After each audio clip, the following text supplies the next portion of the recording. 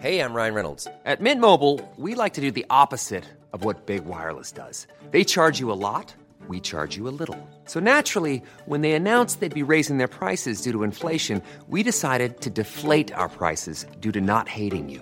That's right. We're cutting the price of Mint Unlimited from $30 a month to just $15 a month. Give it a try at mintmobile.com/switch. $45 up front for 3 months plus taxes and fees. Promo rate for new customers for limited time. Unlimited more than 40 gigabytes per month. Slows full terms at mintmobile.com. Many of us have those stubborn pounds that seem impossible to lose, no matter how good we eat or how hard we work out. My solution is PlushCare. PlushCare is a leading telehealth provider with doctors who are there for you day and night to partner with you in your weight loss journey. They can prescribe FDA-approved weight loss medications like Wegovy and Zepbound for those who qualify. Plus, they accept most insurance plans. To get started, visit plushcare.com/weightloss. That's plushcare.com/weightloss.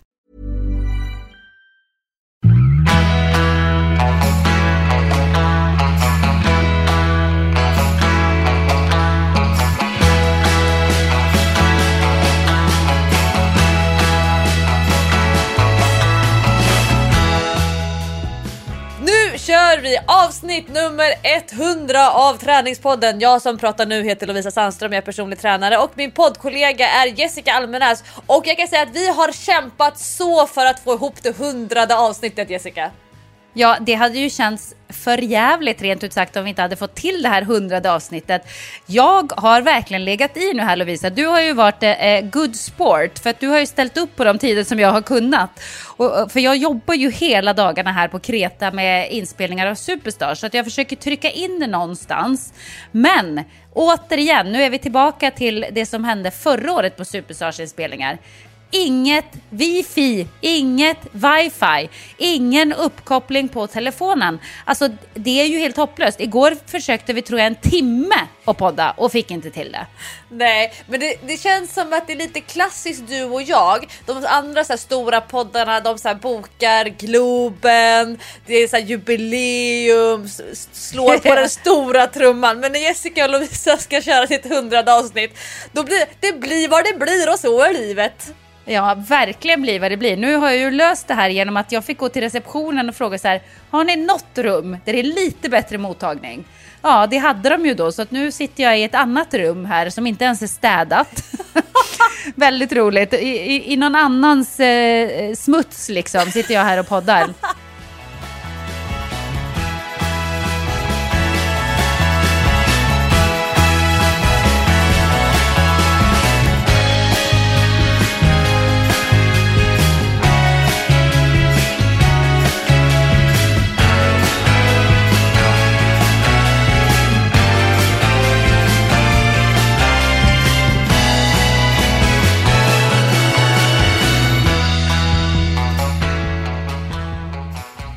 Det var ju väldigt snällt av dem att de ställde upp. De slog knut på sig själva för att jag ska ha det väldigt bra här. Jag vet inte hur Femman har sålt in mig här. De har nog sålt in mig som att jag är någon slags superstjärna. Därför att alltså, den servicen som jag får, den är ju baske mig enorm.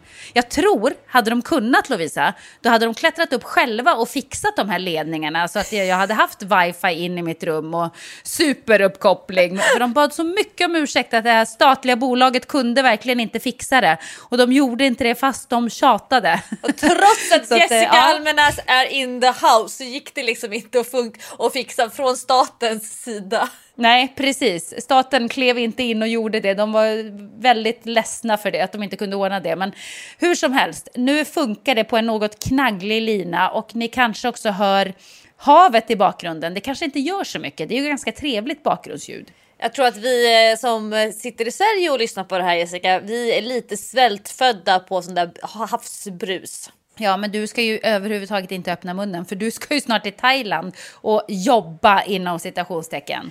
Ja, jag har i och för sig en helt annan nyhet som du kommer bli så avundsjuk på, Jessica. Nej, vadå? Berätta.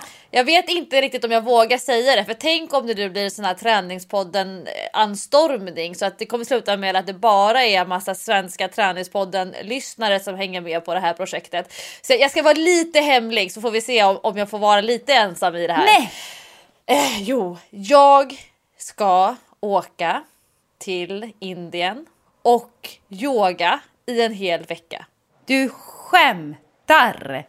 4 till 6 timmar. Varför får du göra detta? Du är ingen yogi.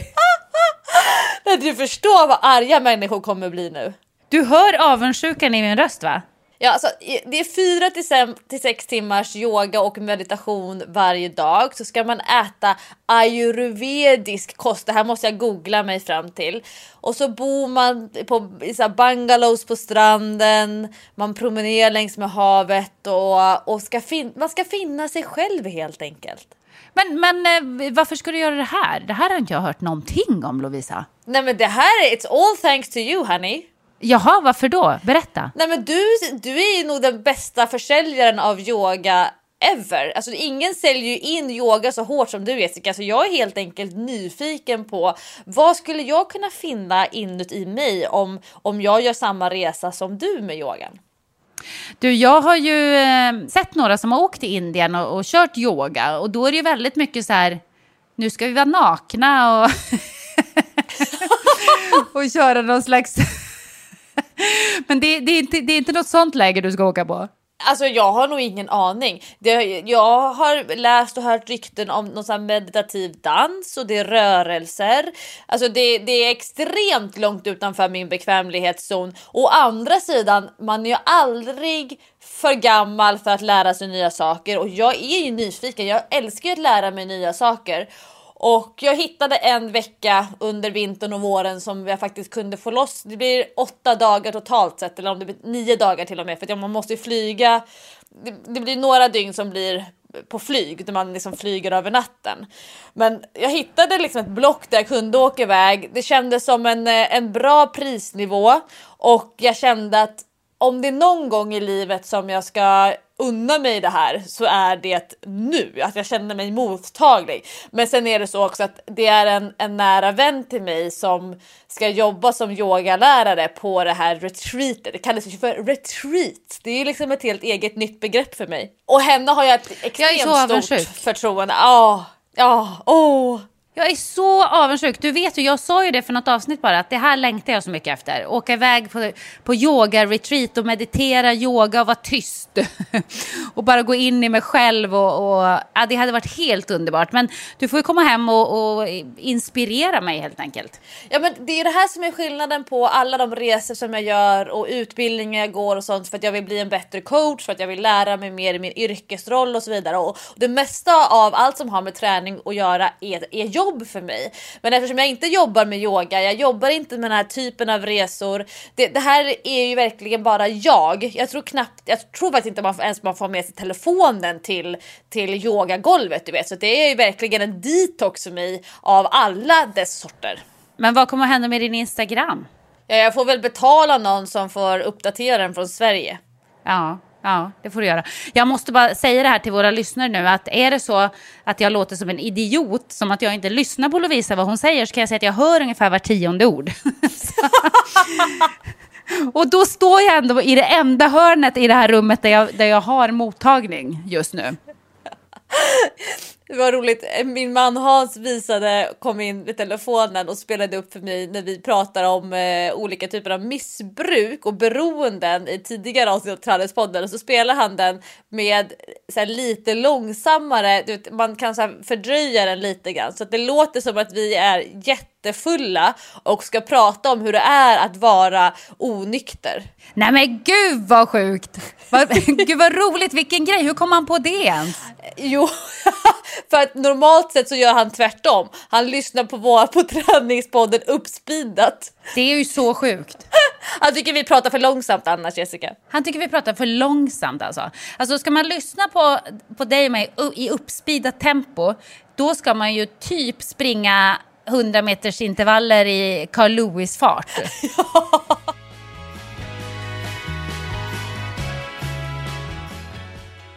Träningspodden samarbetar med Pauluns nyhets Paleo Supergranola. Och det här är ju allmänt känt, Jessica, hela Träningspodden, att älska frukost. Jag är som frukosttorsk. Jag älskar att starta dagen, ordning och reda. Jag min familj, min make, förbereder alltid kvällen innan med sked, med skål, allting är förberett utom kylvarorna för att kunna äta. Alltså jag äter så mycket frukost och jag tycker att det är den bästa måltiden på hela dagen. Alltså mina frukostar, de är heliga. Jag känner mig halv om jag inte får sitta och äta frukost i lugn och ro. Ja, där är vi ju verkligen inte lika, du och jag. Alltså jag kan ju missa frukosten ibland för att jag inte hinner eller jag glömde eller så.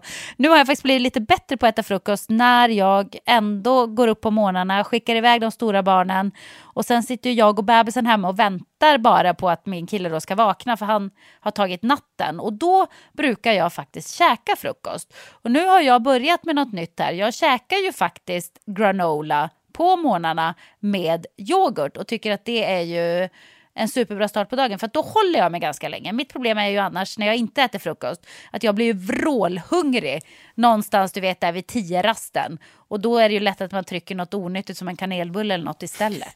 Ja, den här kanelbullen har verkligen återkommit också i träningspoddens historia. Det här när du går in på Pressbyrån och köper en kanelbulle, Jessica. Ja, men det är ju verkligen ett problem för mig. Du hör det. Det är ju därför det återkommer så ofta. Så det är ju mycket bättre när jag faktiskt äter ordentlig frukost. För då kommer ju inte det där kanelbullesuget lika lätt på förmiddagen. Fördelen med nya Paleo supergranola från Pauluns är att det är utan tillsatt socker, att det är extra proteinrikt och att det är en låg kolhydratnivå. Det är ju egentligen alltså 80% rostade nötter, frön och kokos och det gillar jag eftersom då kan man själv bestämma hur måltiden ska se ut. Om man vill lägga till extra bröd eller om man inte vill ha massa socker. Det är ju annars liksom kritiken mot egentligen frukostar generellt, att många människor äter väldigt mycket socker till frukost. Man pratar om dolt socker och liknande. Och jag gillar produkten när man är ärlig och säger det här sockermängden finns i produkten och vill man ha mer socker då kan man tillföra det än att gömma socker. Det tycker jag inte om. Nej, men vet du vad jag tycker är så härligt när det är kokos i såna här granola-blandningar? Det är att kokosen är ju lite söt. Så att det känns ju ändå som att det är sötare än vad det är, om du förstår vad jag menar. Eftersom det inte är något tillsatt socker. Men man får ju ändå smaken av att det här var ändå lite extra. Och jag lägger på lite honung och sötar ännu mer. Men då har jag i alla fall koll på hur mycket socker det är. Alltså jag tycker att det är fult när företag säger att någonting är mindre socker. Och sen så är det bara mindre än vad då? Mindre än ursprungsprodukten eller liknande. Men det här är ett lågt kolhydratinnehåll från start. Så att jag som coach tycker att det här är en bra produkt framför allt för att man fattar och ser vad är det egentligen jag har i skålen och att det är rostat, det smakar mycket. För när man tänker att någonting ska göra bra i att nu är jag nöjd, då ska det smaka mycket. Mat som inte smakar, jag vet inte, det är inte jättemycket njutning i det. Nej, men precis, och jag gillar ju faktiskt också att det är en lägre kolhydratnivå och istället extra protein. För det tycker jag är en bra start på dagen. Och protein är ju himla viktigt att få i sig, speciellt när man börjar komma upp i åren som jag gör. Över 40. Sådär. Ja, och bygger mycket muskler, Jessica. Precis, det är det man vill göra när man blir gammal. För då förtvinar de, Lisa, du vet. Rumpan åker ner en våning. Precis, men det undviker man om man börjar dagen med lite härlig proteinrik granola. Ja, Paleo supergranola till och med. Du vet, det ska vara väldigt specifik granola. Ja, nej, jag tycker att det är härligt och därför så är vi ju väldigt glada att Pauluns Paleo Supergranola vill vara med oss här i Träningspodden och samarbeta med oss. Yes, tack så jättemycket Pauluns för att ni är med i Träningspodden. Men du Jessica, in the honor of avsnitt nummer 100 så har jag förberett ett litet firande till oss och som vi ska bjuda våra lyssnare på en liten enkät som jag har gjort ordning till dig. Men gud vad spännande, jag är superpepp, kör. Jag har förberett 5 stycken frågor och du måste komma fram till ett svar på varje fråga och du måste argumentera. Du får inte bara säga bu eller bä, utan du måste ha väldigt goda argument för och emot. Aha. Får vi se här om Träningspodden-lyssnarna hinner tänka till kring sig själva vad de skulle svara. Min fråga nummer 1, Jessica. Du jobbar ju som programledare, du har ju din blogg och mycket. Skulle du kalla dig själv för en influencer också? Jag skulle kalla mig själv för en influencer, ja. Och författare och lite så. Jag är en multitalang kan man säga. Men om du blev heltidsanställd för att träna 2 gånger om dagen och du var alltså tvungen att träna så mycket. Tänk att du skulle liksom bli elitidrottare på heltid i vuxen ålder. Vilken träningsform skulle du då välja? Oj! Det där känns ju faktiskt lite lockande tycker jag. Jag kan ju nästan... Jo men på riktigt, jag kan ju drömma om att ha en sån tillvaro. Där jag måste träna 2 gånger om dagen. Att det är mitt jobb. Tänk att få betalt för det. Det skulle verkligen vara som en dröm. Men vad skulle jag träna? Oj, vad svårt. Alltså, jag sa faktiskt till min son häromdagen, till min 8-åring, att när jag blir gammal pensionär typ, då ska jag sätta världsrekord i alla åldersklasser i olika friidrottsgrenar. Åh, gud vad gulligt! Det har jag bestämt. Därför att min son säger alltid till mig, det är nog Jack som brukar säga det, han som är 12. Han brukar säga till mig när jag säger att men jag måste träna, vet du. Så säger han så här, vad ska du träna för mamma? Du är ju för gammal för att bli något ändå. Så säger nej du, det är inte alls det. Man kan bli elitidrottare även i min ålder, brukar jag säga till honom. Och då undrar han i vad? Och då sa jag just det att nej men jag kan ju sätta världsrekord för 70-åringar i 100 meter och höjdhopp och längdhopp och sådär. Och sen kan jag sätta världsrekord för 80-åringar och sen kan jag sätta världsrekord för 90-åringar. Så att jag har liksom en plan för vad jag ska ägna mitt pensionärsliv till. Men det är nog ändå lite för sent för att bli en riktigt bra friidrottare skulle jag tro. Så jag tror att om jag fick betalt för att träna 2 gånger om dagen, då skulle jag satsa på golf. Jag såg annars framför mig hur vi skulle få se Jessica Almenäs 70 år gammal i såna där små friidrottstrosor och en sån här friidrotts-BH där nummerlappen sitter på framsidan och sen en siffra på låret och såna här färgstarka naglar och i sprintställning på det röda tartarmarken, du vet när man springer runt banan. Ja, men det kommer att hända. Jag såg ju ett sånt där lopp på Facebook med 80-åriga tanter, eller de var ännu äldre tror jag. De var 90 bast tror jag som sprang 100 meter. Och så tänkte jag så här, men gud vad sakta de springer. Det där kommer jag göra mycket fortare när jag är 80 eller 90. Så att jag tror att det kommer att hända att jag står där med mina skrynkliga, sladdriga lår i små shorts ska jag ha. Gulblå små shorts, liten magtopp också. Så 90 bast och gråhårig. Det kommer bli superhärligt. Men jag tror att fick jag chansen att träna så där mycket varje dag, då skulle jag satsa på golf. För att där finns det ju faktiskt en teoretisk chans att jag skulle kunna bli riktigt bra om jag fick lägga ner mycket tid. Men jag tänker ju annars att med dina gener så skulle du bli bra på det mesta. Alltså du har ju bra potential för många sporter och idrotter. Ja, men jag såg någon film här att man kan bli elit i alla idrotter om man lägger ner 10 000 timmar. Och jag tror faktiskt att jag skulle kunna bli ganska bra i många idrotter. För att jag är nog en sporttalang, en idrottstalang. Tror jag att jag är. Men sen måste man ju givetvis träna väldigt hårt. Och så, man ska ju inte glömma bort att jag är mycket äldre än vad jag känner mig i huvudet. För när jag pratar med dig nu så tänker jag ändå så här, ja men jag är väl typ 25. Så jag blir ju alltid förvånad när min kropp inte funkar som den gjorde förut. När jag inte kan hoppa så högt som jag gjorde förut. Eller springa så fort som jag gjorde förut. Så tänker jag så här, va? I mitt huvud så gör ju jag det här utan problem.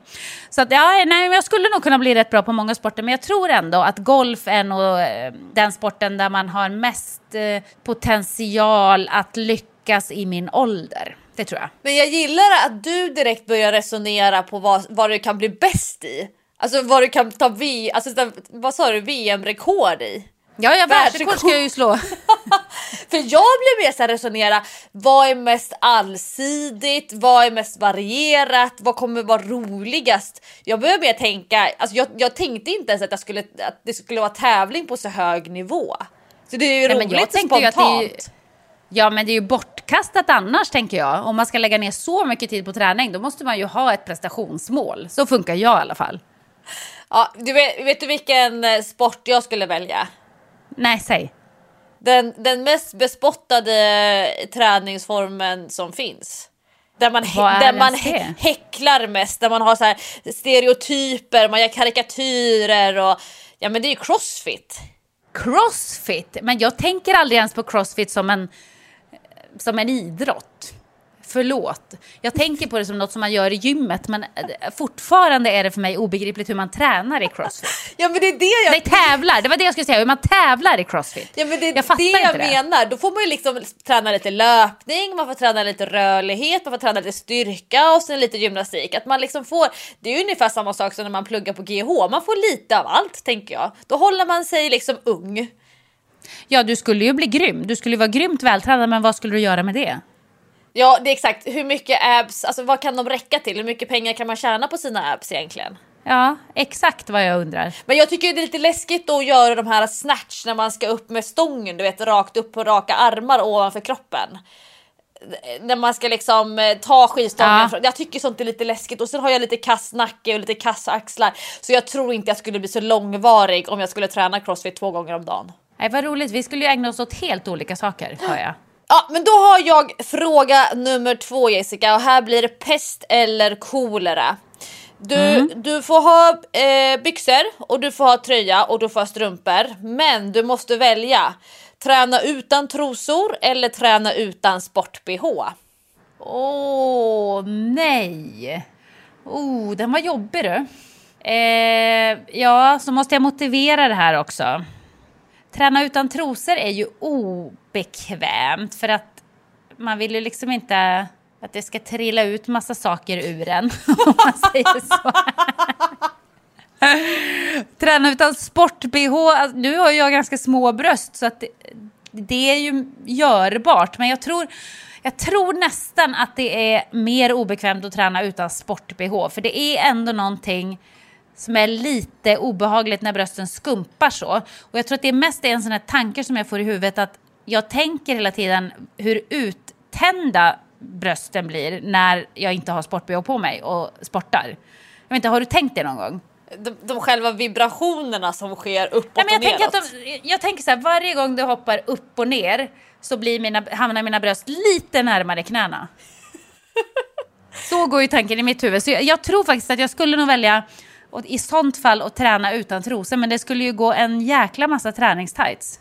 Ja. Men jag tänker ju på det här fenomenet som vi har pratat om tidigare, träningspodden, med knäböjssäkra träningstights. Alltså att man måste ju kolla i provrummet först och se, kan jag squatta i tightsen utan att de blir genomskinliga? Ja men gud, det hade ju varit väldigt underbart att stå på gymmet där utan trosor i träningstights, och så squattar man och så ser man rätt in i hela härligheten. Fast jag kan säga, Jessica, har man ett par stringtrosor och tightsen inte knäböjsäkra, då kan jag säga att det ser ut som att du är helt näck om man tittar bakifrån. Och I've seen it all på många tjejer under många år. Oh my god, vad gör du då? Säger du till folk eller låtsas du som ingenting? Och om det är kompisar, då kan jag liksom buffa lite grann med armen och så kan jag säga så här: du, de där tightsen är inte så knäböjsäkra, va? Typ. Så, men det är lite grann att man säger till att kjolen är instoppad i strumpbyxorna om man kommer ut från toaletten, eller att det hänger toapapper under skon. Det är lite grejer så här, jag tycker nog att det är lite grann av ett ansvar man får ta till girlfriend to girlfriend. Ja, här kan jag säga, de tävlande som inte är officiella ännu, de kanske är det på fredag, men det var inte säkert så jag vågar inte säga vilka det är. Dina superstarskompisar. Precis, mina superstarskompisar, men 2 av dem i alla fall. På en tävling så hade den ena, såg jag en liten snorkråka i näsan. Och så tänkte jag så här, vi har ju inte börjat spela in ännu, så någon kommer ju att säga till honom innan vi kör liksom. Men så kommer vi då, så ska vi börja spela in och ingen har sagt till honom, den här är fortfarande kvar. Det var ingen stor slem än, så det var inte så farligt, mer som en liten torris, du vet. Hur det kan som se ut. Fnasar lite grann. Ja, men ändå, du vet, hade jag sett mig själv på tv och sett att jag hade en sån hängande i näsan, då hade jag för det första blivit arg för att ingen hade sagt till mig, och för andra tyckte att det var ganska pinigt. Det är ju inte så himla kul. Så då kände jag så här, nu får jag ta mitt ansvar. Nu säger jag till den här personen att du har något i näsan. Torkar dig lite grann där. Och den här personen blir ju då lite generad och torkar sig i näsan. Och då säger en av de andra tävlande, Men vad fan har du till för? Jag har ju sett den där i en timme. Det är ju skitkul om den hänger där på tv. Så att då förstår du liksom lite grann jargongen som går här mellan våra deltagare. Vilken psykning! Eller hur? Det är ju verkligen en psykning. Då får man ju ändå någon lite grann ur balans. Man får ju ändå någon i gungning lite grann. För att då börjar man ju plötsligt bli mer självmedveten, antar jag, när man är runt en sån person. För man vet ju att den skulle ju aldrig säga till om håret står rätt upp, eller man har en snorkråka i näsan, eller man har blött igenom mens i byxorna, eller du vet. Min lilla son, min lilla kille, han heter ju Baxter.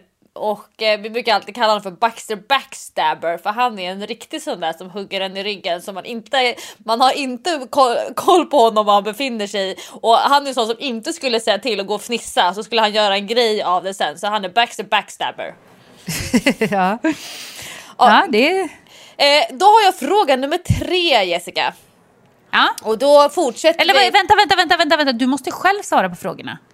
Ja, vad skulle du själv ha valt? Ja, men jag tränar ju utan trosor då och då. Jag hatar att inte ha trosor efter passet i jeansen. Så jag tänker ju alltid att jag tränar utan trosor i tights, för att det är typ same.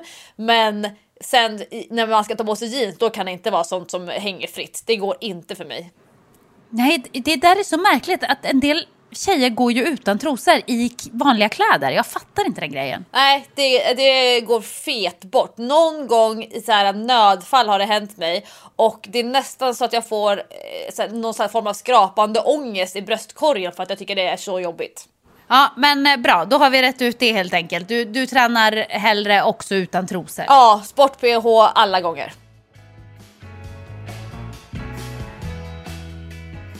Träningspodden sponsras av Actimel utan tillsatt socker. Och tema för den här veckan när vi är sponsrade av Actimel, det är träning, stress och maghälsa. Och det är ju faktiskt ett fakta och en vetenskap att lika noga som man är med sitt träningsupplägg bör man vara med sin kost, och också hålla koll på sina stressnivåer. Jessica, det här är ju du någon form av expert på, kan man säga.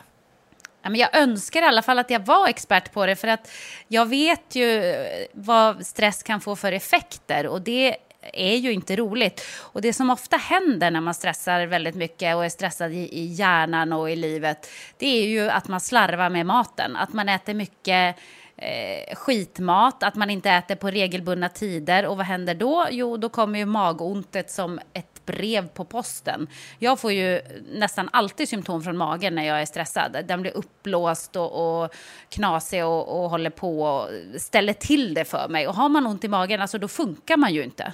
Nej, och jag som coach som får ta del av många människors livsstil, jag ser ju det här sambandet mellan en sån här akut stress, akuta stresspåslag, till exempel om man känner sig stressad i jobbet, man får höga stressnivåer, då går aptiten ner, smärtkänsligheten går ner, man blir avtrubbad så att man väljer bort att äta för att man inte är hungrig, man kastar i sig någonting i farten för att man vill liksom lösa någon form av kortsiktighet när det gäller aptiten. Men sen på kvällen när man kommer hem, man kan varva ner, då slår allting på åt andra hållet när kroppen normaliserar nivåerna. Och innebär att man inser att gud, jag har inte ätit någonting ordentligt på hela dagen. Eller oj, jag har suttit stilla hela dagen. Eller tvärtom, gud, jag har flängt hela dagen, men jag har inte känt att jag har behövt vila. Så att den här akuta stresspåslagen som man får under dagen när man inte känner att man har kontroll, den gör oss lite avtrubbade. Men det får ju konsekvenser sen när vi har möjlighet att varva ner. Och kosten är ju, jag skulle säga, det som blir det första symptomet på att man inte sköter sig när det gäller stress. Alltså att man helt enkelt inte håller sig till planen när man har planerat hur man ska äta. Men också att man helt enkelt glömmer bort med det sunda förnuftet vad man borde äta. Precis, och sen är det också viktigt när man tränar och man vill ha resultat att man också sköter kosten rätt. Så att man får inte glömma bort det där för att man är stressad och tänker så här, ja, men jag får i alla fall in min träning i vardagen. För glömmer man kosten, då är det ju nästan skitsamma, kan man säga. Till exempel äter man för lite, då börjar ju stressen äta av kroppen, kan man säga. Kroppen börjar ju liksom käka av sina egna muskler när den inte får något bränsle. Ja, och jag tänker också på alla de här människorna som tränar för prestation. Man tränar hårt, man tränar målmedvetet, man tränar riktigt. Men man äter för viktnedgång. Så man äter lite för lite, man äter lite för sällan. Man äter inte tillräckligt energirikt eller näringsrikt. Att man helt enkelt går runt och späker sig. Så man liksom blandar ihop kosten och träningen. Och att de får helt olika syften. Och det tycker jag är så orättvist. Så det finns faktiskt ett stort värde i att gå back to basic och faktiskt titta över hur äter jag i relation till min vardag, min livsstil, min stress och vad är syftet med träningen. Hänger verkligen alla de här delarna ihop för mig? Du vet ju också, Lovisa, att för mig är det ju jätteviktigt att träna när jag känner att jag är stressad, för att det är ju enda sättet för mig att få lugn och ro i huvudet och liksom klara av och sortera i det som stressar mig. Så att jag brukar ju alltid ge mig ut på en ganska lugn löprunda när jag känner att jag är väldigt stressad och orolig i kroppen och sådär. Då brukar jag försöka att inte stressa kroppen för mycket med min träning, utan träna ganska lugnt. Och det kan jag känna är skönt, för då får man ju ett påslag av endorfiner och grejer och mår mycket bättre efteråt och känner mig faktiskt mindre stressad. Och sen så kör jag mycket yoga. Det vet ju du, hjälpte ju mig när jag faktiskt led av utmattningssyndrom och hela kroppen och hjärnan var ju extremt stressade. Då var ju yoga en viktig del för mig att ta mig ur det där. Ja, men jag tror att människor nästan biter sig själva i svansen när det handlar om det där med stress och träning. För att när man är stressad, då vill man fortsätta träna om man är en tränande person. Men då vill man vara effektiv. Och när man ska träna effektivt, då vill man träna hårt och korta pass. Men det man borde göra, det är ju precis det som du säger, att vara utomhus, att göra långsamma, lugna rörelser och att träna kanske lite mer kontemplativt, till skillnad från den här högintensiva, hårda träningen som tvärtom handlar om att stänga av mycket känslor och tankar. Vi är sponsrade den här veckan av Actimel utan tillsatt socker och det är vi glada för.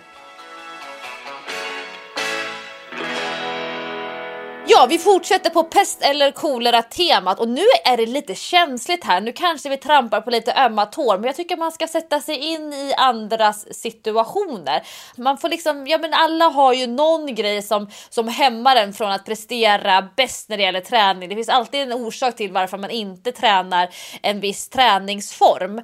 Så Jessica, du är tvungen att välja. Ska du ha ansträngningsastma, alltså att du får astma när du anstränger dig, att man blir extra känslig för kyla, man är extra känslig för dålig uppvärmning till exempel och kanske inte klarar av att träna utomhus flera månader per år.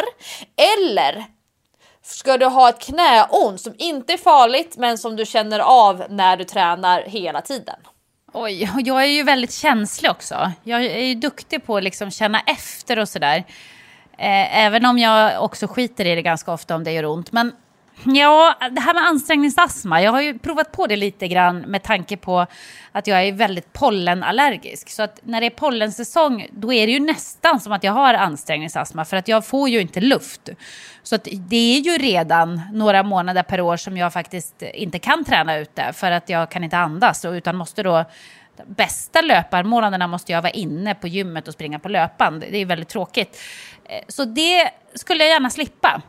Jag skulle faktiskt vilja kunna andas ordentligt. Då skulle jag nog hellre ta knäont faktiskt. För att då kan man ju i alla fall, ja men då kan man ju ta smärtstillande. Man kan väl kyla ner det på något sätt. Jag vet inte, 17. Det känns ändå som att... jag vet inte, men vad svårt. Men då kan man ju inte springa ordentligt heller. Nej, jag tar nog ändå knäont. Knäont får det bli. Nej, jag ångrar mig. Nej, jag tar ansträngningsastma istället, tror jag. Det är jobbigt att ha ont i kroppen. Då får man väl anpassa träningsformen i sånt fall efter vad man kan göra utan att få den där astmakänslan. Ja, jag ändrar mig. Kroppen måste ändå kännas bra. Så säger jag. Ja, vad säger du? Ja, men jag tror att vi är överens där. För några år sedan så fick jag ont i min fot. Under foten, i hålfoten. Och gick flera veckor och liksom körde egen någon form av rehab och övningar och liknande. Så blev det inte bättre. Och då blev det som en en hang-up för mig att varje morgon när jag skulle kliva ur sängen så satte jag ner försiktigt foten i golvet för att känna hur ont har jag idag.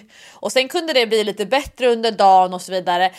Men just den här känslan av att ha ont hela tiden, oavsett om jag belastade eller inte, bara såna grejer att vardagen gör ont, det höll på att ta kål på mig. Alltså jag blev personlighetsförändrad. Så att jag kämpar nog hellre på med ansträngningsastma, är noggrannare med hur jag lägger upp träningen och kanske mer fokusera på genomförande än att det ska vara liksom det allra bästa hela tiden. Så jag väljer faktiskt också ansträngningsastma före smärta. Ja, men det är inte kul att ha ont i kroppen. Det är faktiskt så. Så att jag är helt säker nu. Nu velar jag inte ens. Men nu kommer nog den klurigaste för dig, Jessica, om vi nu har tagit bort den här BH eller trosa frågan, att den är liksom avklarad.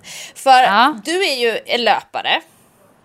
Å andra sidan så kör ju du din yoga inomhus. Löpningen utomhus. Men om du för all framtid var tvungen att antingen träna alla pass utomhus året om eller träna alla pass inomhus året om, vad skulle du då välja? Du, det här var ju verkligen kluriga frågor du har hittat på, Lovisa. Ja, men jag tycker nu ställer vi saker och ting på sin spets. Det är avsnitt nummer 100. Nu ska vi en gång för alla bekänna färg. Ja, som du vet så är ju jag lite grann av en finväderslöpare. Jag älskar ju till exempel att träna i solnedgången på en strand som här på Kreta nu när jag är här och jobbar. Nu har jag inte fått till jättemånga löprundor, men jag njuter verkligen när jag får springa där på stranden, titta på solnedgången, lyssna på Håkan. Då är ju livet toppen, alltså det är ju det bästa som finns. Fram till att du sa Håkan, då var jag med dig. Ja, jo jag vet. Jag har inte lyckats övertyga dig där ännu, men det kommer, var så säker.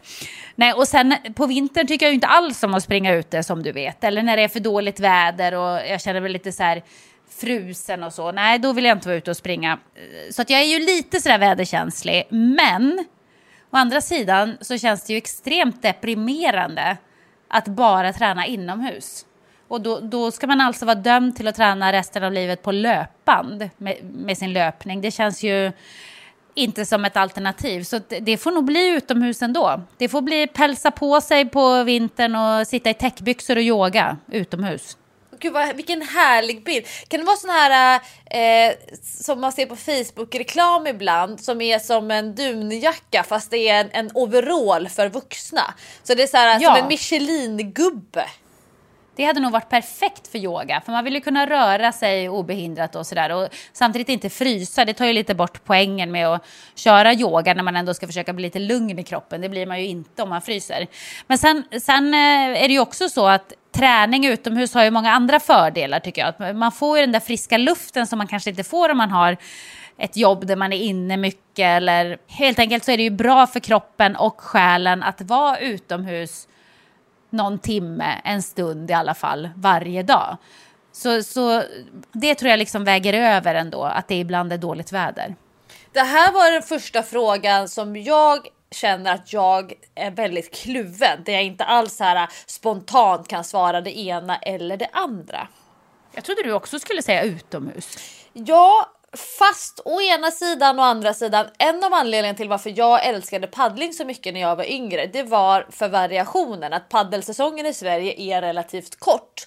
Så från påsk ungefär fram till höstlovet och någon vecka till, då kan man paddla utomhus. Men sen förväntas man träna ganska mycket inomhus, både med olika sorters. Det var ju som föregångaren till CrossFit, vi kallar det för styrkegympa. Att man använder medicinbollar och man kör mycket dips och chins och sånt. Man kör bland annat, man sätter upp som en ställning i simhallen, så kan man sitta på en ställning ut ovanför vattenytan och så kan man paddla, så är det som nät, alltså hönsnät på paddelbladet, så att man ska liksom kunna träna in tekniken och göra det i vattenmiljö, men man behöver inte paddla fram och tillbaka i bassängen, för det är ganska jobbigt, det måste bli många vändningar. Mycket simträning, paddelmaskinsträning. Så paddelmaskin, det är exakt samma sak som en roddmaskin, fast man paddlar istället för att ro. Så att, Just det. och innebandy, men alltså liksom att det händer många träningsformer och man kan med gott samvete då vara inomhus. Sen kan man på söndagarna ibland, ifall det var om det var öppet i kanalen eller liknande, att man inte behövde bryta isen, för det så extrema var vi inte på min tid. Det finns ju vissa så här havskökpaddlare som verkligen bryter is med sina kanoter, men det gör man inte om man är ungdom. Men det var liksom en del av charmen, och det har jag ju att tacka jättemycket för idag till varför jag är så bra på många olika träningsformer och så vidare. Det är för att jag har vuxit upp utan specialisering. Om man tittar på innebandyspelare som kan spela innebandy inomhus 5 dagar i veckan året om, då är det ju det man satsar på, det är det man gör. Å andra sidan, när jag slutade paddla typ 18-19 år och började mer satsa på styrketräningen, då var ju jag bara i gymmet. Jag körde bara styrketräning inomhus och senare körde lite spinning för konditionsträningens skull, men under flera år så var jag bara inomhus när jag tränade. Det skulle inte falla med tanken att jag skulle ut och paddla eller springa utomhus, det fanns inte. Så att jag har ju faktiskt levt i de här inomhusträningarna ett tag, men i och med att jag ville satsa lite mer på multisport, vilket är löpning och mountainbike och paddling, mycket terrängbaserat, måste man träna utomhus, man blir bra på det man tränar på. Och när jag började promenera med mina barn, när de var små och när man var ute med vagnen, då lärde jag mig uppskatta mer, för att då var det egentligen första gången som jag klädde på mig ordentligt för att vara utomhus. Jag tror det är en sån här grej att bli mamma, då börjar man ta ansvar, man har vantar, man har bra skor. Det är liksom, man börjar med tänka det här lite mera fotriktiga eko-konceptet. Ja, men man måste ju. Det går ju inte att trippa runt i högklackat och dyra silkeskläder i vitt liksom. Nej, och det var väl det som då kunde i fall jag njuta mer av att vara utomhus. Och idag skulle jag säga att utomhusträning, det är en helt annan boost för mig. Om vi pratar mycket om stresshantering, att om jag kör samma pass inomhus. Mom deserves the best, and there's no better place to shop for Mother's Day than Whole Foods Market. They're your destination for unbeatable savings, from premium gifts to show-stopping flowers and irresistible desserts. Start by saving 33% with Prime on all body care and candles. Then get a 15-stem bunch of tulips for just $9.99 each with Prime. Round out Mom's menu with festive rosé, irresistible berry chantilly cake, and more special treats. Come celebrate Mother's Day at Whole Foods Market. Hey, I'm Ryan Reynolds. Recently, I asked Mint Mobile's legal team if big wireless companies are allowed to raise prices due to inflation. They said yes. And then when I asked if raising prices technically violates those onerous 2-year contracts, they said, "What the f*** are you talking about, you insane Hollywood ass?" So to recap, we're cutting the price of Mint Unlimited from $30 a month to just $15 a month. Give it a try at mintmobile.com/switch. $45 up front for 3 months plus taxes and fees. Promo rate for new customers for limited time. Unlimited more than 40 gigabytes per month. Slows full terms at mintmobile.com. Vi är även denna vecka sponsrade av Rusta, och det passar perfekt för det är ju full vår ute nu. Man kan vara ute utan att ha dunjackor och 10 lager kläder, det gillar man. Äntligen. Varje vår tycker i alla fall jag att det känns som att det är ett helt nytt liv som börjar. Jag kan sitta ute, jag tycker om att känna solen värmer ansiktet. Och för mig är det liksom, det är ett njut. Älskar att vara ute. Och Rusta, det är vårens bästa vän, för de har allt för det här nya livet, utomhuslivet. Ja, precis. Vi har ju tidigare berättat att Rusta har ett brett sortiment av i princip allt som du behöver till din uteplats. Och jag har snackat mig varm om solcellsbelysning. Det tycker jag är kanon. Du var inne på ljusslingor och krukor, Lovisa. Men oavsett vad man behöver så får man mycket för pengarna hos Rusta när man ska förvandla och förnya sin uteplats. Hur är det hos dig, Jessica? Har du några favoriter när du ska piffa upp er utomhusmiljö? Ja, men det har jag faktiskt. Jag gillar att det känns lite lounge-shit. Så jag brukar ju satsa på att köpa någon ny utomhusmatta. För att de är väldigt prisvärda hos Rusta. Så det tycker jag är en stor favorit. Jag ska säga vad jag är sugen på. Berätta. Jag tycker ju att det är bra att ha kuddar som man inte behöver ta in. Det står absolut på min lista för den här våren. Det ska vara lätt att ta sig ut. Kuddarna ska bara ligga där, redo att ta emot den. Ja, man älskar sånt som man inte behöver plocka ut och in. Och då så säger ju nog jag att grejer till utegymmet, alltså vi pratar hantlar, kettlebells, foam roller, sådana saker är också för mig att vara ute, det är låg tröskel till att träna. Och så kan man liksom ta in och ta ut. Och Rusta har riktigt bra hemmaträningsgrejer. Och jag tänker så här, ja, men man sitter och hänger där i sina kuddar och så kan man träna. Och så kan man hänga och träna. För alla våra lyssnare så är ju träning en viktig del av utomhusmiljön, det vet jag. Vi uppmuntrar och uppmanar våra lyssnare att njuta av utomhuslivet och kolla gärna in Rusta när ni vill uppgradera er utemiljö. Kolla in rusta.com, men framförallt besök ett Rusta varuhus och få inspiration till ditt nya uteliv. Vi säger tack till Rusta! Stort. Ställa utomhus så kommer jag uppleva mig själv mycket starkare och fräschare och piggare efteråt jämfört med om jag har varit på gymmet. Jag som kan vara ganska asocial när jag är ledig, går jag till gymmet då måste man ändå liksom hälsa på receptionisten, liksom nicka eller le åt andra tränande. Man tränar ju ändå bredvid massa folk. Springer man på löpan så är det folk vid sidorna. Alltså då är man ju en del av ett sammanhang vare sig man vill eller inte. Och springer jag utomhus eller styrketränar utomhus, då behöver jag inte nicka eller le åt en enda person. Nej, precis. Men skulle jag vara tvungen att välja, och det är Stockholm och det är 2018 och jag måste träna inomhus hela året eller utomhus hela året, då skulle jag välja utomhus och så skulle jag satsa lite extra på bra träningskläder som klarar både kyla och väta, och sen så skulle jag göra det bästa av situationen. Ja, det är exakt.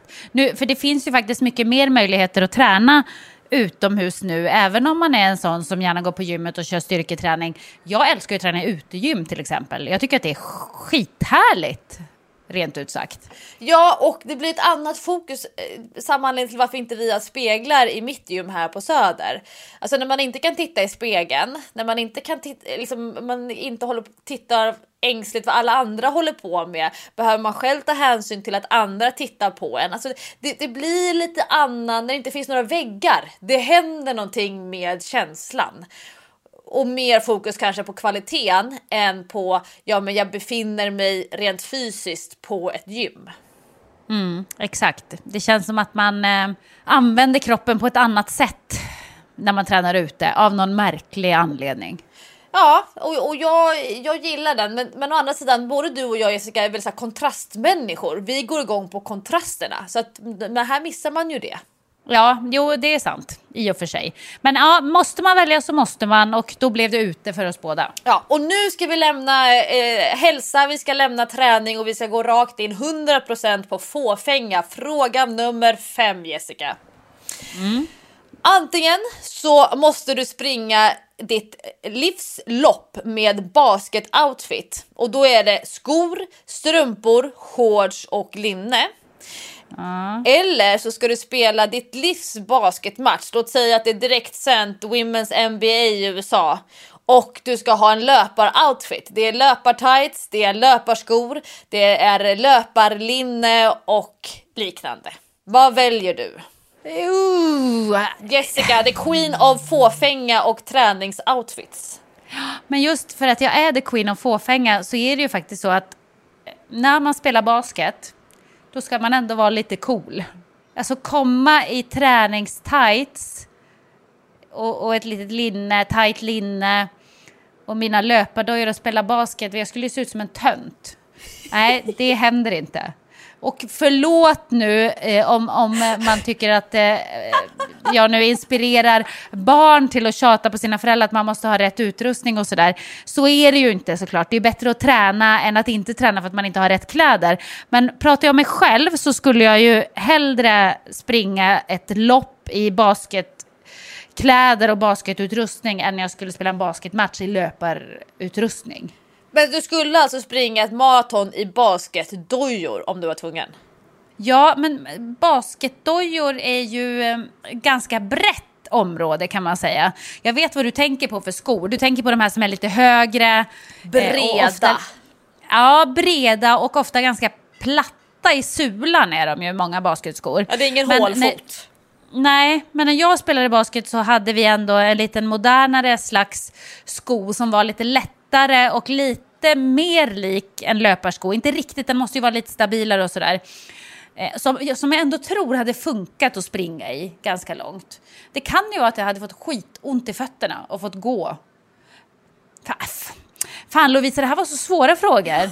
För nu kände jag så här, ska jag verkligen låta fåfängan vinna över mig? Jag skulle ju lätt kunna spela basket i min löparoutfit utan att få ont någonstans. Men är inte det lite grann om en mardröm om när man drömmer någonting och så inser man att man saknar något av det här basala. Alla andra har en viss typ av outfit och sen kommer man själv naken eller liknande.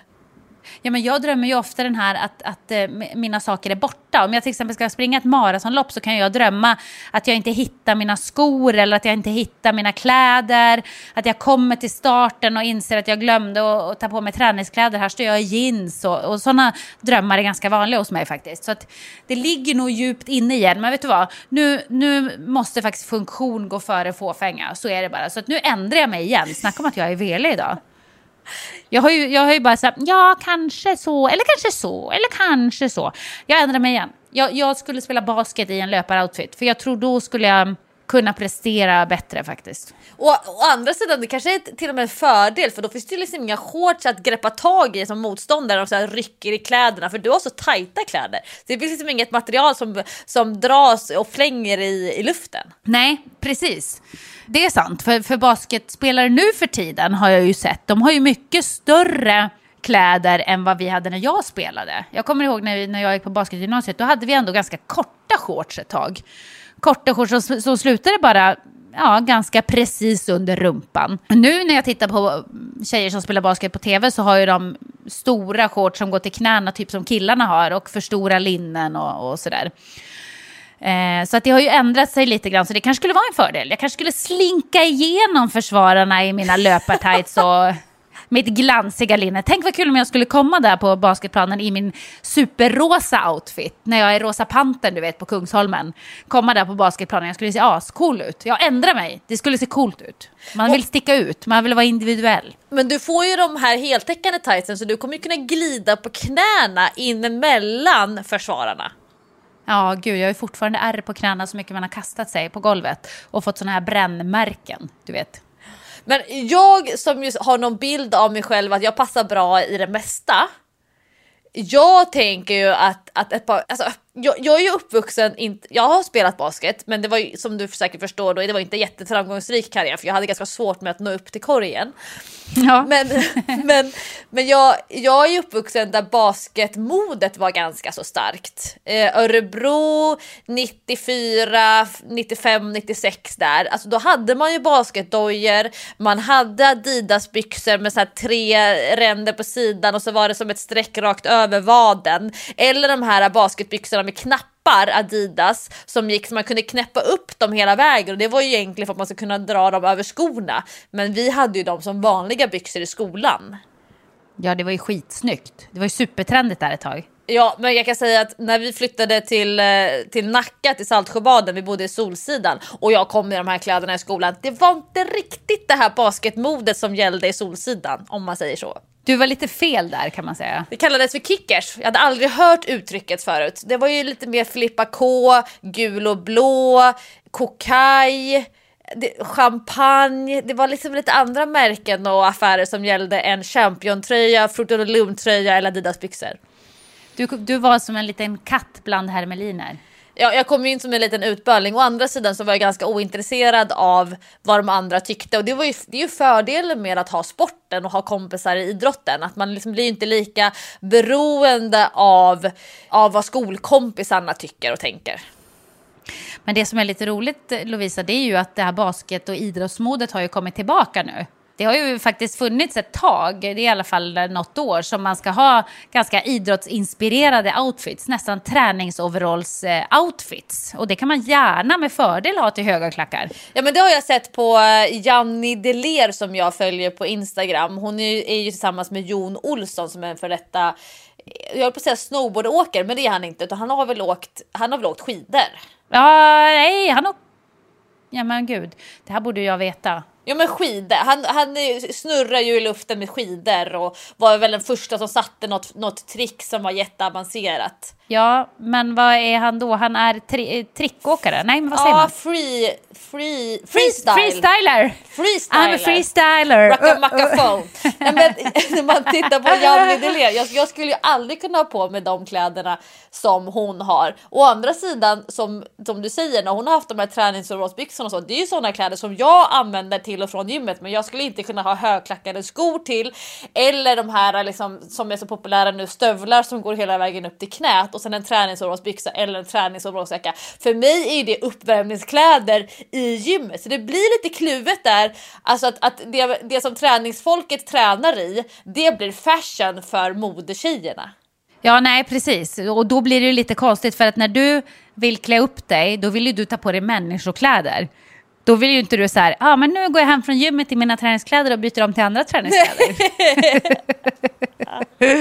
Ja, men jag hade helt demonstrativt kombinerat en basket-outfit med löparskor. För det är mina regler, för det var mina frågor.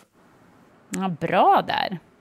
Very good. Hade du inga fler frågor? Var det slut nu? Ja, men det var mina 5 träningspodden 100 avsnitt frågor. Jag kände, Jessica, att vi måste reda ut saker och ting där. Så nu, men du känns det bra. Nu har du bekänt färg, fåfänga, funktion, pest eller kolera.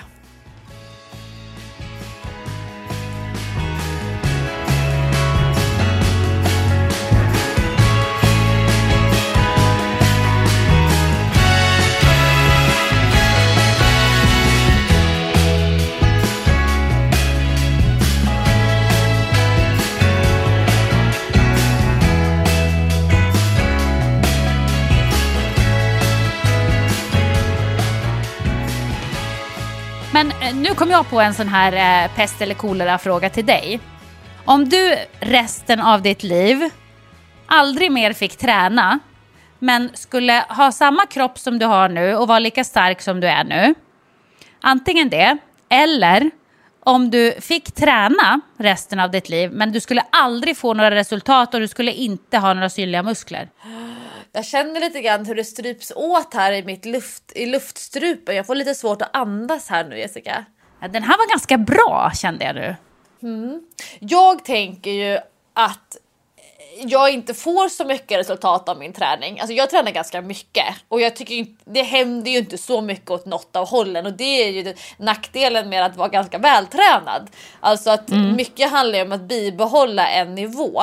Å andra sidan så gillar jag ju känslan av träningen allra mest. Alltså eftersom jag inte kollar mig i spegeln så mycket när jag tränar, som jag inte ens har speglar på mitt gym, så går jag mycket på känslan av att jag känner mig stark. Jag tycker om när det är lite tryck i kroppen. Jag gillar det här man kallar för muskeltonus, att det finns lite så här fasthet i kroppen. När man liksom kramar om någon, då vill jag ändå känna att det liksom är så här hårt under armarna så. Alltså under mina armar, inte under. Ja. jag känner inte på gäddehänget, utan när jag kramar om någon så vill jag ändå känna att det är liksom lite stadga och stabilitet där. Å andra sidan så har jag tränat som gravid, och då kan man ju snacka om att man blir sämre och sämre för varje träningspass som man gör. Och ändå så gjorde jag de träningspassen. Och jag har ju aldrig varit så motiverad att träna som när jag har varit postgravid, när man får de här snabba resultaten. Och man har ganska så dåliga förutsättningar från början. Ja. Alltså om jag är PK, då säger jag ju att jag ska fortsätta träna no matter what. Oavsett om resultaten går uppåt eller neråt. Men jag skulle nog inte göra det 5 gånger i veckan. För att jag prioriterar ändå bort en hel del på att träna 5 gånger i veckan.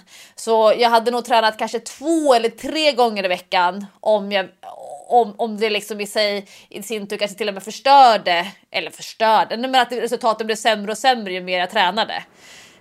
Så jag hade nog tränat på lite mer bibehållande eller hälsofrämjande nivå 2-3 gånger i veckan och inte 5 gånger i veckan. 5 gånger i veckan som jag tränar idag, då kan jag känna och se skillnad. Men tränar jag mindre så händer det ändå ingenting på min kropp. Så att det känns ju lite grann som att det där är real life för mig. Ja, men det var ett PK-svar helt enkelt. Det var lite diplomatiskt, men alltså så här, min kropp ser ut ungefär likadan ut oavsett om jag tränar eller inte, för att jag har väldigt bra gener. Så kan vi säga. Så jag köpslår inte med min kropps utseende. Däremot så vet jag att jag tappar i styrka och jag tappar kondition. Men kroppen ser ut ungefär likadant. Härligt. Vad ska vi ägna oss åt nu då, det här 100:e avsnittet, tycker du, Lovisa? Jag har förberett lite lyssnarfrågor som vi har fått från våra fantastiska, kan vi kalla dem för, träningspodden lyssnare. Vi kan prata lite grann om träning och sjukdom. Det känns som att vi har varit inne och nosat på det tidigare. Men vi nu vill som för en gång för alla, avsnitt nummer 100, svart på vitt. Hur gör ni för att inte helt deppa ihop när ni tvingas ta en paus från rörelse under en lång tid? Alltså en månad och mer. Och hur ska jag gå tillväga när jag väl vågar börja nosa på träningen igen? Vad är ett lämpligt träningsupplägg vid uppstart efter lång tids sjukdom?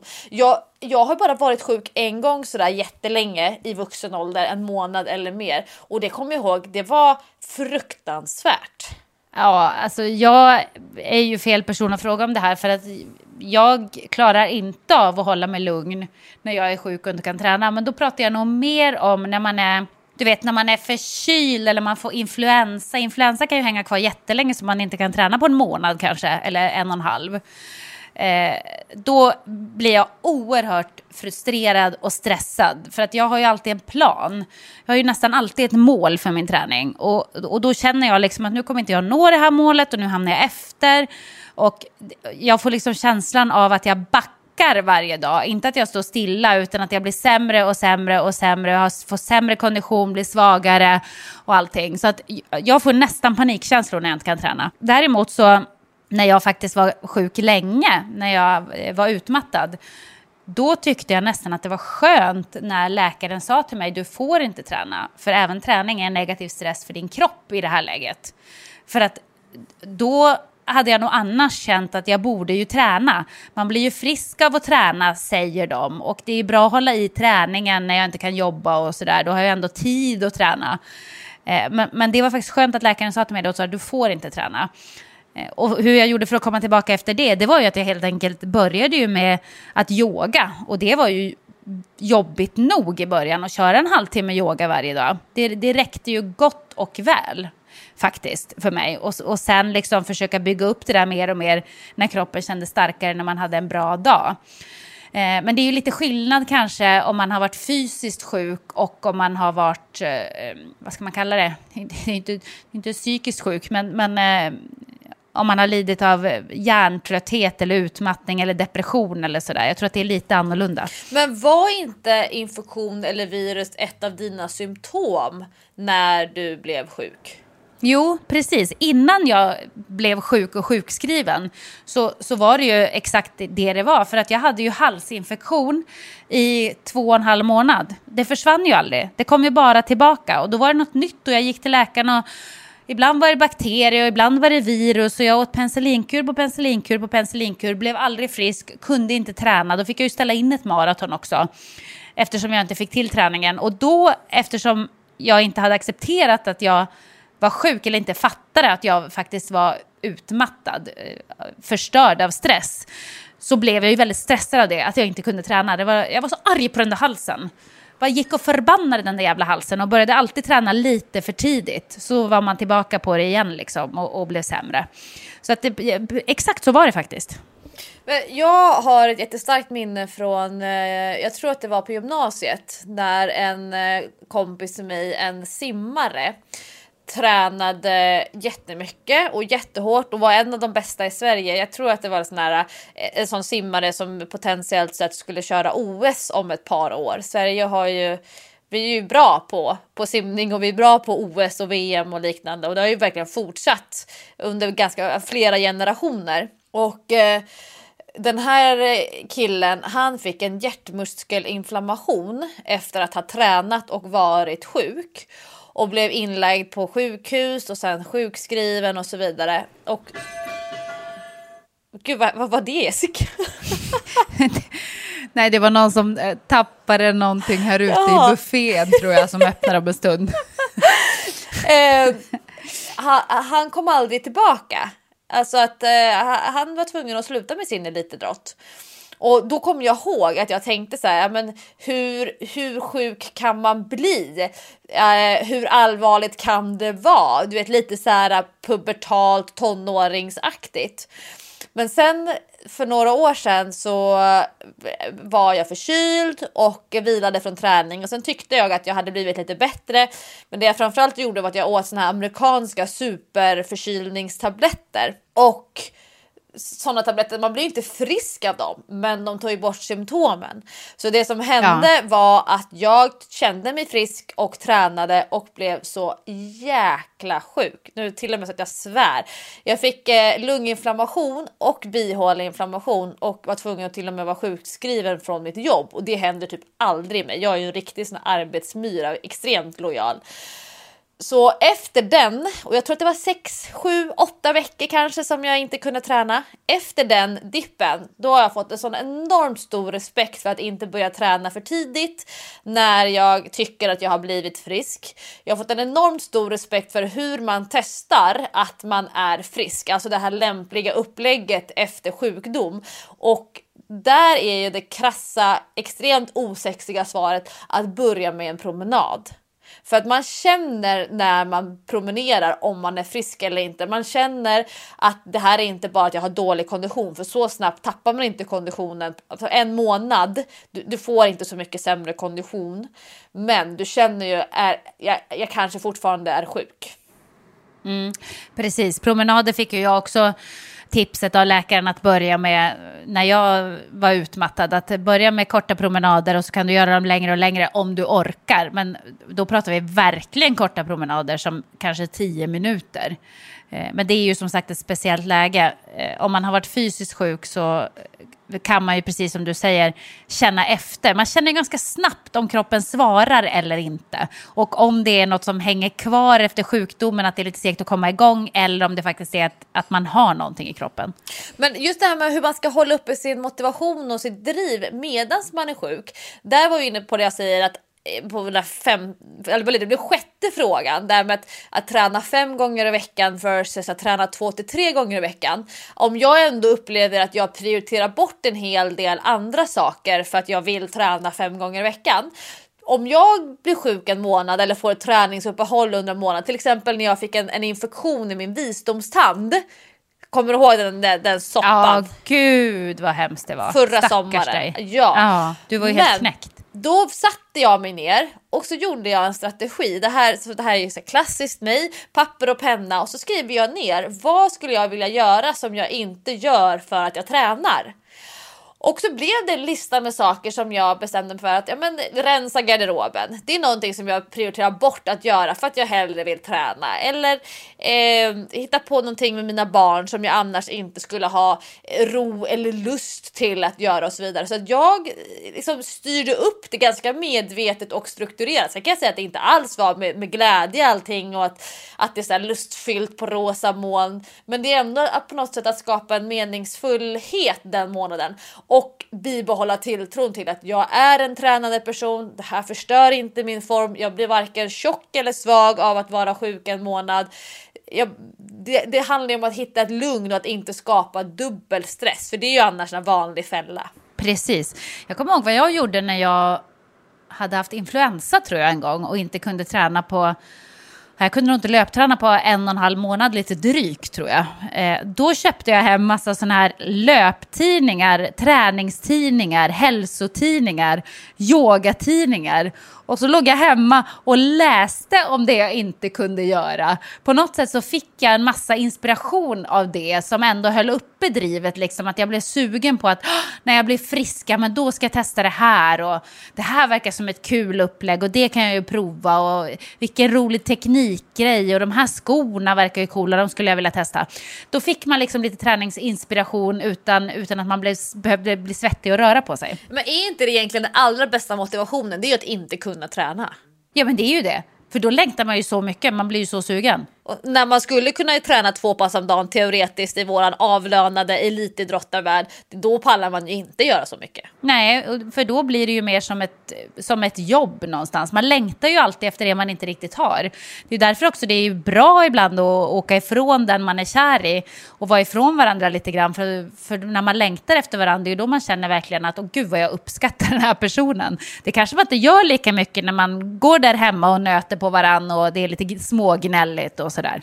Men om du har haft ett längre sjukdomsuppehåll och följer till exempel något så här prestationsinriktat träningsprogram, tar du vid då där du var eller hoppar du in där du skulle ha varit i programmet? Hur tänker du kring sånt? Jag hoppar ju inte in där jag skulle ha varit i programmet, för då skulle jag nog bli ganska besviken. Utan jag försöker nog ta vid där jag var helt enkelt och försöker väl kanske... De första passen gör man väl lite lugnare än vad som står att man ska göra. För att om man följer ett prestationsinriktat program, då det verkar ju väldigt dumt att kasta sig in i ett skittufft intervallpass, om det nu är det som står på tur att man ska göra det första man gör när man har varit sjuk. Så att då får man nog känna först att kroppen funkar, träna kanske 2-3 lugnare pass, prova sig fram och sen hoppa in där jag var när jag blev sjuk. För annars så tror jag att det är historiskt att man blir besviken. Men det är klart, har man ett program man ska följa för att man ska springa ett lopp till exempel, ja, då hamnar man lite efter. Det gör man ju i och för sig. Men skulle du då klippa och klistra lite senare i processen? Ja, men jag tror det. Då skulle jag nog lägga ihop pass. Kanske, du vet, om man känner att man är några veckor efter, och kanske man skulle titta på nästa vecka och se vad är det jag ska göra då. Ja, då ska jag göra det här. Säg att jag ska springa ett långpass på 2,5 mil och den här veckan ska jag springa ett långpass på 2 mil. Ja, men då kanske jag springer 2,3 den här veckan som en kompromiss liksom. Så tror jag att jag skulle göra. Pussla lite grann. Och är det så att man följer ett styrketräningsbaserat program som kanske är lite mer prestationsinriktat eller verkligen så här styrkeökningsinriktat, då brukar jag alltid säga att man ska ta vid där man var, men att man kanske nästan har 3, 4, 5, 6 eller 7 dagar som är mycket mjukare och lugnare, där man verkligen fastställer att man är frisk så att man inte får ett bakslag. Jag har en till fråga, Jessica, som är egentligen på ett helt annat ämne.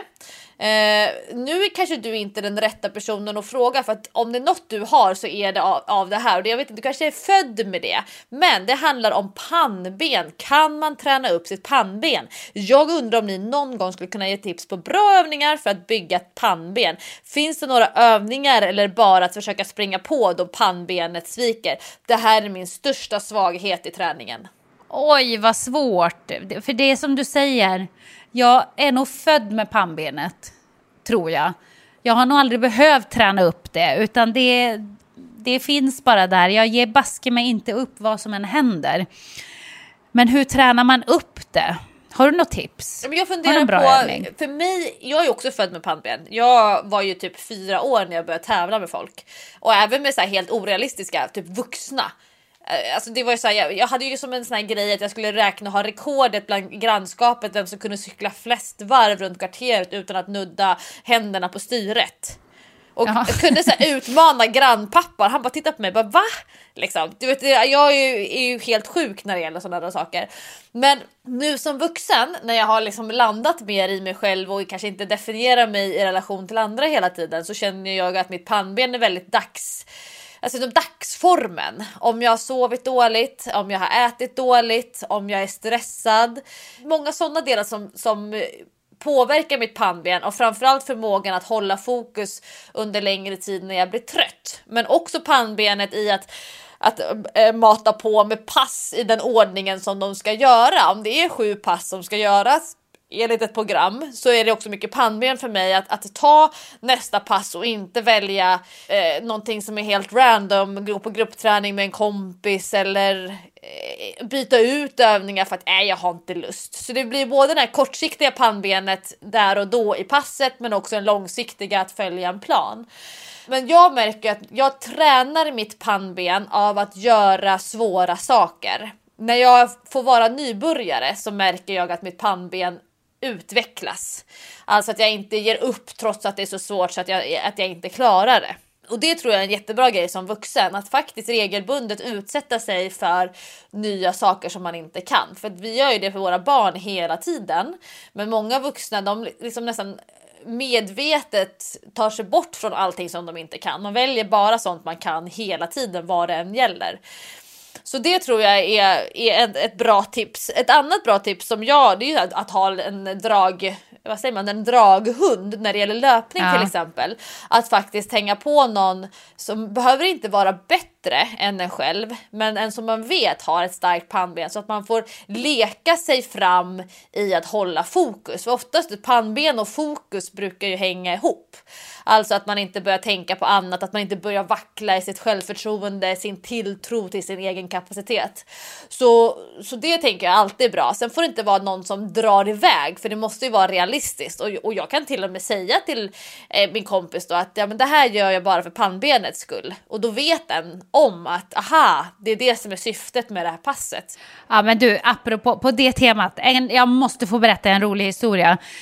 Från när det här är ett annat liv känns det som. Det var när jag levde lite så här jetset-liv kan man säga. Med prinsen av Monaco. Ja, men jag umgicks ju en del med prins Albert av Monaco i de kretsarna sådär. Och så var jag faktiskt nere i Monaco och hälsade på mina kompisar som bodde där. Men gud, jag drog bara till med det här, Jessica. Jag hade ingen aning om att det var dit du skulle komma. Nej, men det var det. Det var det som skulle komma. Det här är så roligt. Och då hade han på den tiden, vad ska man kalla honom? Men någon blandning mellan personlig livvakt och personlig assistent. En kille som var med honom hela tiden som hette Bruno. Och han var svintrevlig. Och tränade mycket och sådär. Och folk jobbade ju. Jag var ju där nere och hälsade på alla jobbare. Prinsen jobbade och mina kompisar Anna och Jean-Luc som bodde där nere, de jobbade och så. Så sa Bruno till mig så här, men du gillar väl att träna? Jag bara, visst så här. För jag hade ju spelat basket då för några år sedan så där. Ja, vad tränar du då? Nej, men jag går på gymmet, jag springer och bla bla bla. Överdrev lite grann så här. Vill gärna framstå som en sportig person. Så säger han så här, men ska vi inte sticka ut på en löprunda du och jag då? Ja. Okej, det kunde jag ju inte säga nej. Ja, vi kan sticka ut på en löprunda. Så han tar med mig på någon löprunda upp i bergen där kring Monaco. Svinjobbigt. Du kan ju tänka dig också en personlig livvakt. Han är ju inte otränad om man säger så. Han är i värsta muskelknippet men ändå smal liksom. Supertränad. Och han sprang så jäkla fort i de där bergen. Upp för bergen och det var helt galet. Och jag skulle försöka hänga med för jag ville ju liksom ändå framstå som att jag var ganska bra.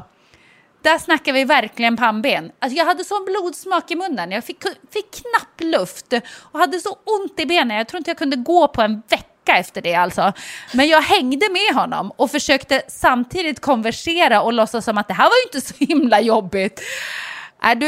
Det krävdes pannben, det kan jag lova dig. Så apropå draghund tänkte jag på. Ja, men det där är ju det här skillnaden mellan att vara bäst när det gäller eller att inte kunna hålla ihop tävlingsnerverna. För vissa människor som jag coachar och träffar, de är fantastiskt bra på träning. Oavsett om det handlar om att lyfta tungt i styrketräning eller om det är löpning eller alltså vad det än är. När det är så här helt prestigelöst, bara göra det coachen säger, då har de extremt hög nivå.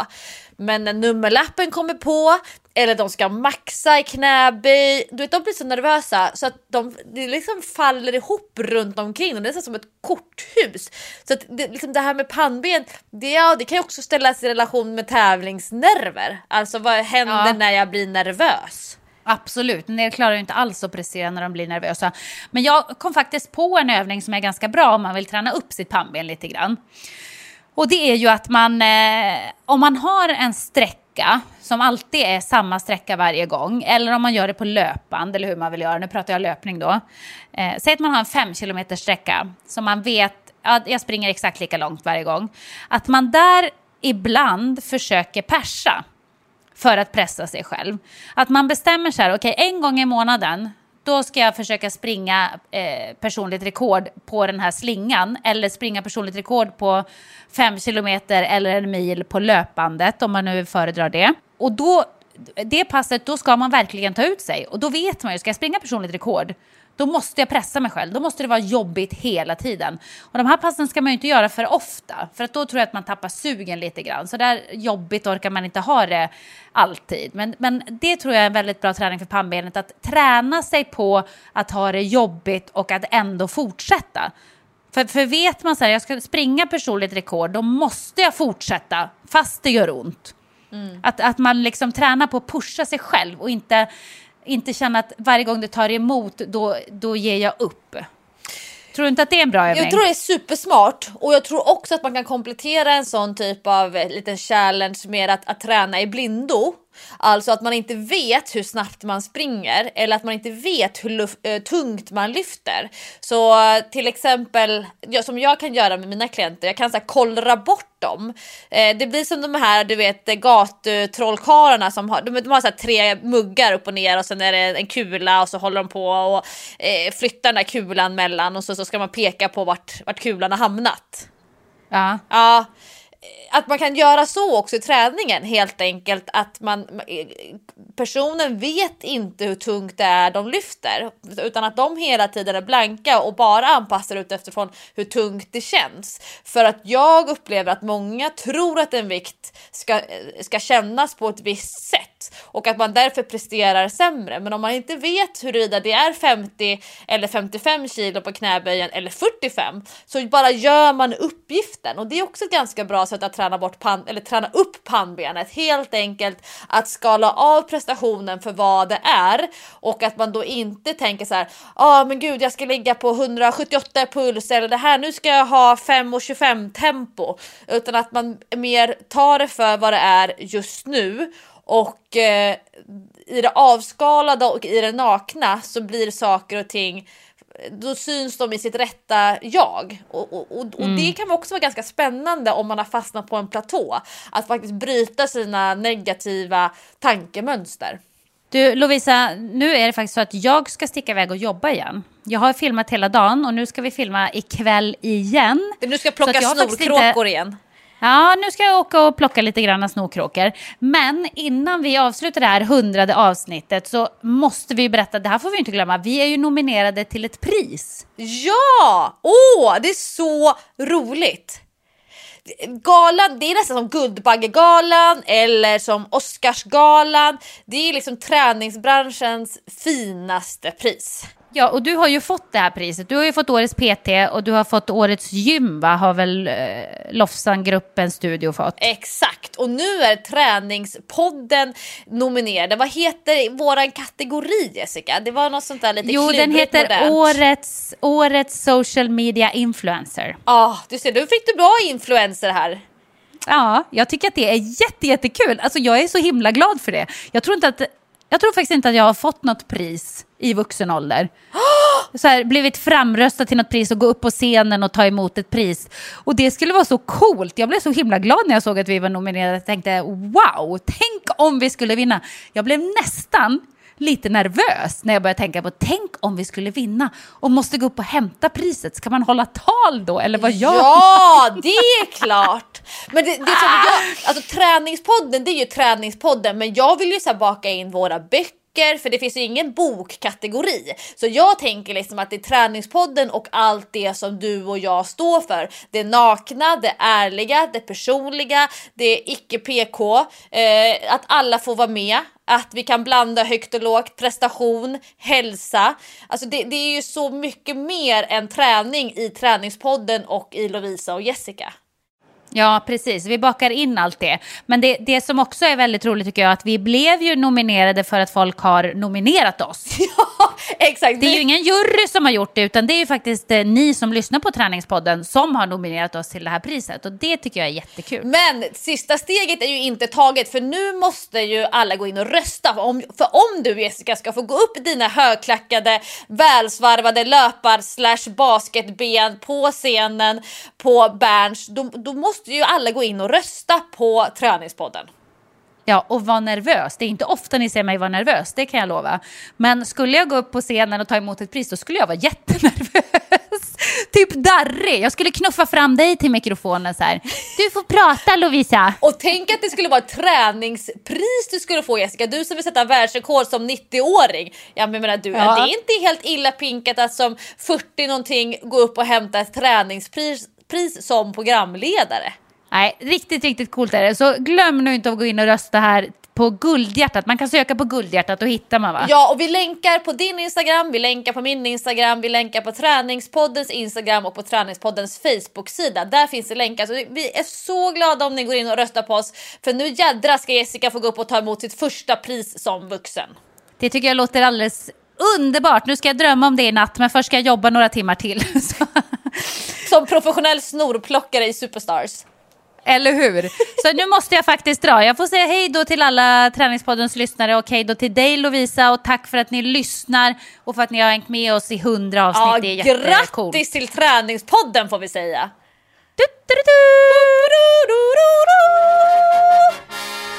Då får ni ha en riktigt trevlig helg, så hörs vi förhoppningsvis igen om en vecka, för jag är ju fortfarande i Grekland. Kör hårt in i kaklet med svett.